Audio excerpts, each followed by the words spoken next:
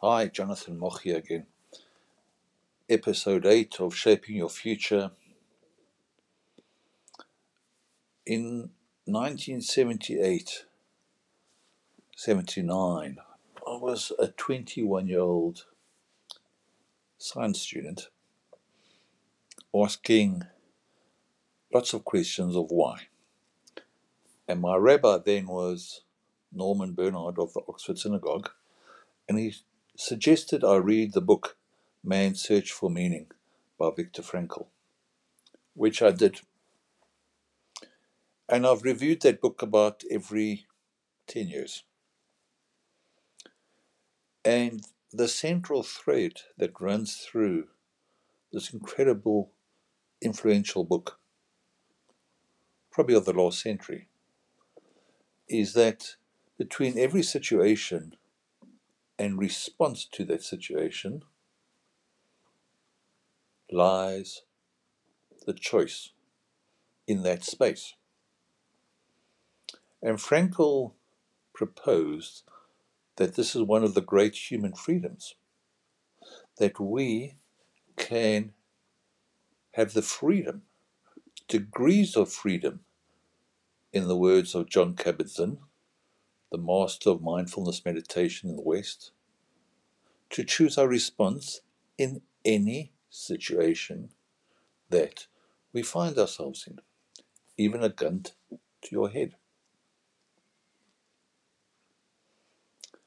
Shaping your future really suggests that you're proactive and that you can choose not only in the present your current response to what's happening right now, but you can also choose to plan your future. So if you want to eat better, healthier superfoods, you can buy now foods like almonds and avocados and broccoli and eggs, so that when you wake up tomorrow morning to have breakfast, there's eggs and broccoli and avocado and almonds to eat. You can also choose routines and grids and ecosystems. So in the last 50 years or so, I have been fascinated by the space between every situation and response to it. And people like Viktor Frankl, who's influenced millions of people. And even I had a small discussion with the late Nelson Mandela, that no matter what they take from you, your enemies, the Nazis, what they did to Viktor Frankl, who survived Auschwitz, they murdered his wife, his parents, his family. You can choose your response.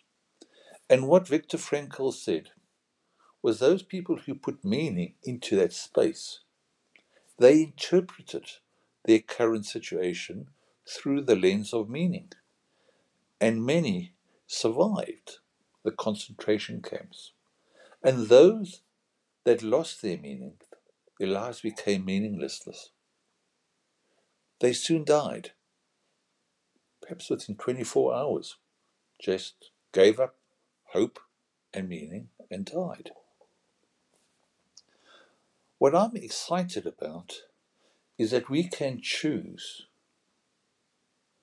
to see that space with various memes or algorithms, and therefore learn on how to, for example, reframe any situation. For example, what might seem like a mistake or a failure or curse can turn out to be the starting point for reflection and a new path in life.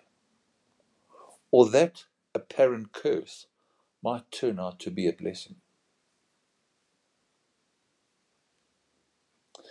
The Shaping Your Future project is really based on this premise that between every situation which contains energy and information and your response to it is a space, which is your mind and your brain networks, that you can change.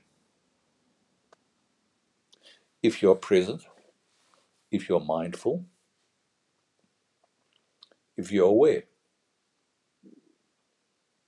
you can choose on how you respond, and that will unfold into consequences either in the near future or deep into the future. It's your choice.